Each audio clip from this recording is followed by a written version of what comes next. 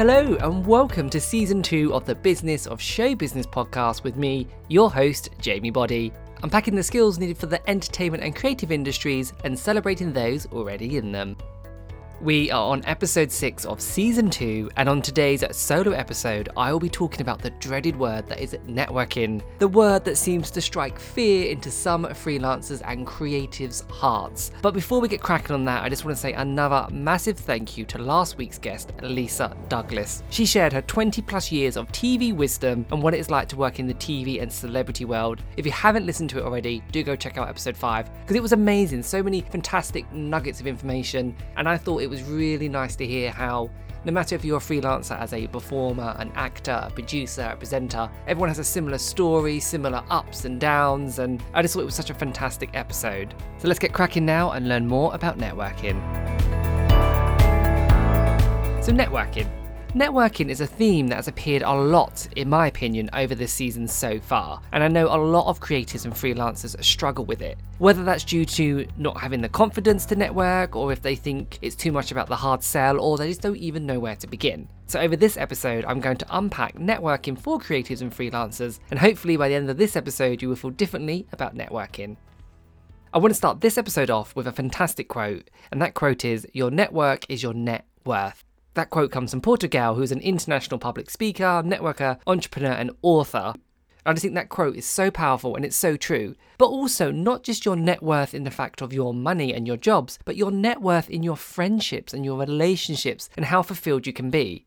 For those listening who have taken part in one of my masterclasses or who I've worked with one-on-one, we spend a lot of time drilling down into their personal brand, their services and what they offer, and also what are their values and their goals. If you don't know what you want or what you have to offer, how can you market yourself or your products? And how can you network effectively and set goals? You need to know who you are, what you have to offer, and where you want to be. In this episode, I can't jump into that too much, but obviously if you want to book a one-on-one session with me, just let me know. We can work on your brand tone, your visuals, your values, and your goals. But in the meantime, I would really like you to take some time to think about what you have to offer and who would buy that. So whether you want to pause the episode or do this after, really think, right, what are my skills and services?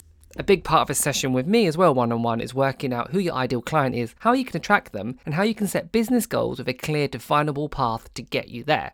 So hopefully by doing a quick stock take and realising what you have to offer, you can start thinking, right, when I network, these are key points I can bring up, or these are the networking events I should be going to. Networking seems like a dirty word, but your career is built not just on your talent and skills, but on the connections you have or that you are yet to make. Networking isn't always about making new connections, it's about nurturing the ones you already have. It could be the paying clients that continue to book you, so whether you are a performer on stage, a coach, a mentor, it's the clients who already book you. It could be the creatives that hire you to be in their show. It could be the production company or the wholesalers of your book. It's those relationships you already have as well as making new ones. There could be someone out there that once you connect with them, everything clicks into place, whether that be from a financial point of view, from a career development point of view, just from a friendship and a positivity point of view. You may remember from season 1, episode 3, online presence, and probably several other episodes, but I say you are the solution to someone's problem. Your skills are the answer to a job out there. You just need to package your skills and market them in a way that gets you in front of the right people. Think of it like this: the more people you know, the more likely you are to get a job. Networking allows you to hear and access more opportunities that you might not have been able to on your own. It could lead you to learn insight into a different aspect of your industry, introduce you to a mentor or a coach, help establish you as a person of influence or notoriety, or it could just help you with your self-confidence. Also, I don't know about you, but I've had jobs and clients come to me months down the line from a connection I've made. It isn't always about an immediate gain from someone or a connection. Think about the long game. What are your goals? How can you help someone achieve their goals? Get to know the people who inspire you or have insight into your industry. Get to know them because you want to, and you want to learn and help if you can. It's not always about the hard sell. I know you hear the Hollywood stories where a waiter or a server serves a leading agent and then drops their CV or their mixtape, whatever it is, and then all of a sudden they get signed. And although that may happen, that is very, very rare. I want you to think about the relationships and the network you're building as a success. With networking, try not to think what that person can do for you, but what you can do for them. I would say about 70 to 80% of my clients actually come from word of mouth, and that could be from networking at an event, someone who's attending my masterclass passing on my details. I've also had clients come to me that later on, due to both of our networks, has led to us either getting other work or being recommended to their pool of people and their clients. The good news is, though, that there are probably several ways in which you are networking already. And maybe you don't realise that, or you're just not sure how to network effectively, but you've been in those situations. So you have your in-person networking. This could be at a designated networking event. It could also be while you were on a course or after a class, meeting someone for a coffee. At the moment, there's a lot of amazing online Zoom webinars and masterclasses. So it could be at an online event. I know with COVID, a lot of events are online, but that doesn't mean networking ceases. You also have your social media networking. So obviously, pros and cons to social media, however, is a fantastic source for networking. It will allow you to connect with the people you really want to work with. So whether you think of them as VIPs or they could just be a leader in your industry, it will allow you to connect with them.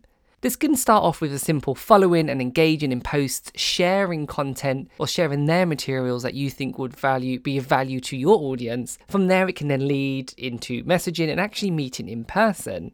LinkedIn is a great source for networking. It's the #1 search engine for professional people. So performers who are listening with LinkedIn, it might not be for you right now if your main focus is an on-screen or on-stage career. As I said, it's that #1 search engine for professional people. It's great for coaches and mentors, people in HR. It's a fantastic source. Also allows you to refer and give testimonials. So it's a great one-stop shop for kind of having a little portfolio for you.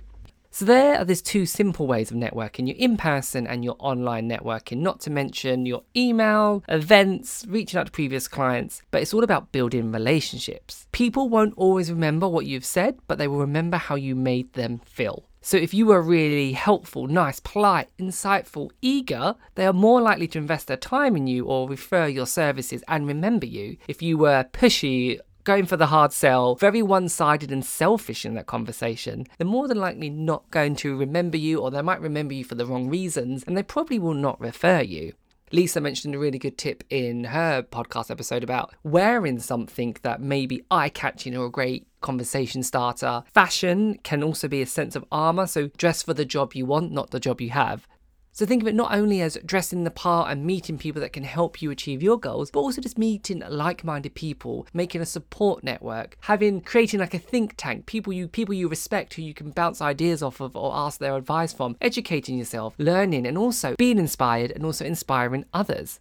When it comes to like auditioning and pitching and interviewing and networking, you might not be the right fit for that project at that moment. However, if you build a relationship, it's more likely that they will reach out to you when the right project comes up. If you are performing and you've made a really good impression at an audition, the more likelihood is they're going to call you in again for another audition because not only have you had the talent within that audition, you've been polite, you've been nice to the person signing you in, you've had good audition etiquette in the room. Same for interviews and pitches. You may have got in the room to have a pitch. It might not have lined up that time. However, if they think you are articulate, right for the job, you have the skills and you are nice and personable, they will reach out to you again, or if you reach out to them again, they're more likely to remember you. You need to think about nurturing relationships and also following up with someone after you met them, because there are projects always in the pipeline. There's always a new show, whether that's TV or on stage. There's a new article that needs to be written. There's more PT clients you could get. There's always someone out there for you. You just need to get in front of that person. And by networking effectively, you might be able to get in front of people that you wouldn't normally be able to get in front of by yourself. With networking, it's really important to follow up with people. Quite often, creatives and freelancers will meet someone really inspiring or someone they want to work with, and they have a great conversation that could be at a press night, at an interview, at a meeting, at a networking event, whatever it is. And then they forget to follow up, or they don't feel confident to follow up. So you want to reach back out to them. That could be as simple as following them on social media, connecting. It could be that you send them an email. Whatever it is for you, make sure you follow up with that connection, nurture that relationship.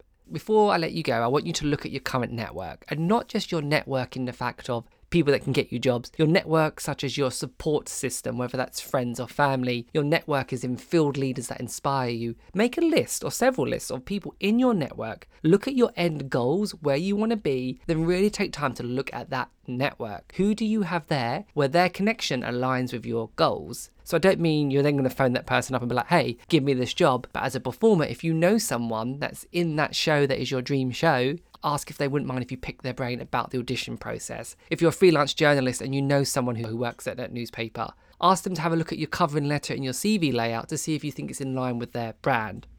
Quite often we look at our desired goal or who we want to work with, but we don't actually look at who we already have relationships with and how that may benefit us and also how you can help benefit someone else. As I said, there's been relationships I've made on jobs or at auditions or at meetings or pitches where the right job hasn't lined up that time. However, by keeping that conversation open, 6 months down the line, it's led to me getting a job that is actually a better fit for me. Same with auditions. The more times you go to an audition and get seen by a casting director and leave that good impression, they're going to want to keep pulling you into the room, so don't give up. Having and building a network is success and it's part of your business.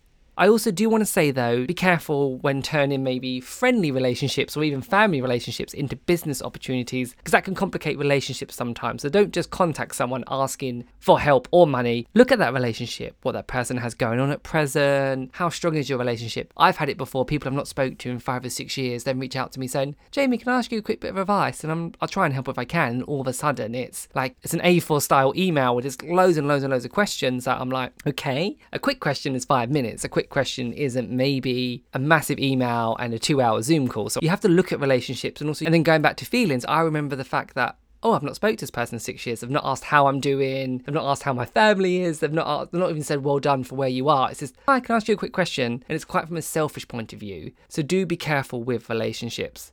Networking can seem like hard work, but it's not. Just do a bit of research. If you're auditioning for a show or interviewing, you will research the website, you will research who you're emailing, you will learn particular songs in the style of that show. It's the same when it comes to networking. If you're going to an event, research who's speaking on the panel. If you're going to a press night, look at who the casting director of the show, get a visual eye of who they are, do a bit of research. So when it comes to networking, it's easy. You know who you are, what you have to offer, who's there. So if conversation naturally comes up, great. If not, you may know who you want to talk to in the room. But again, be educated in the way in which you network. Don't burst into a conversation if someone's talking already to 4 people. Try and see if there's a natural way for a conversation to start.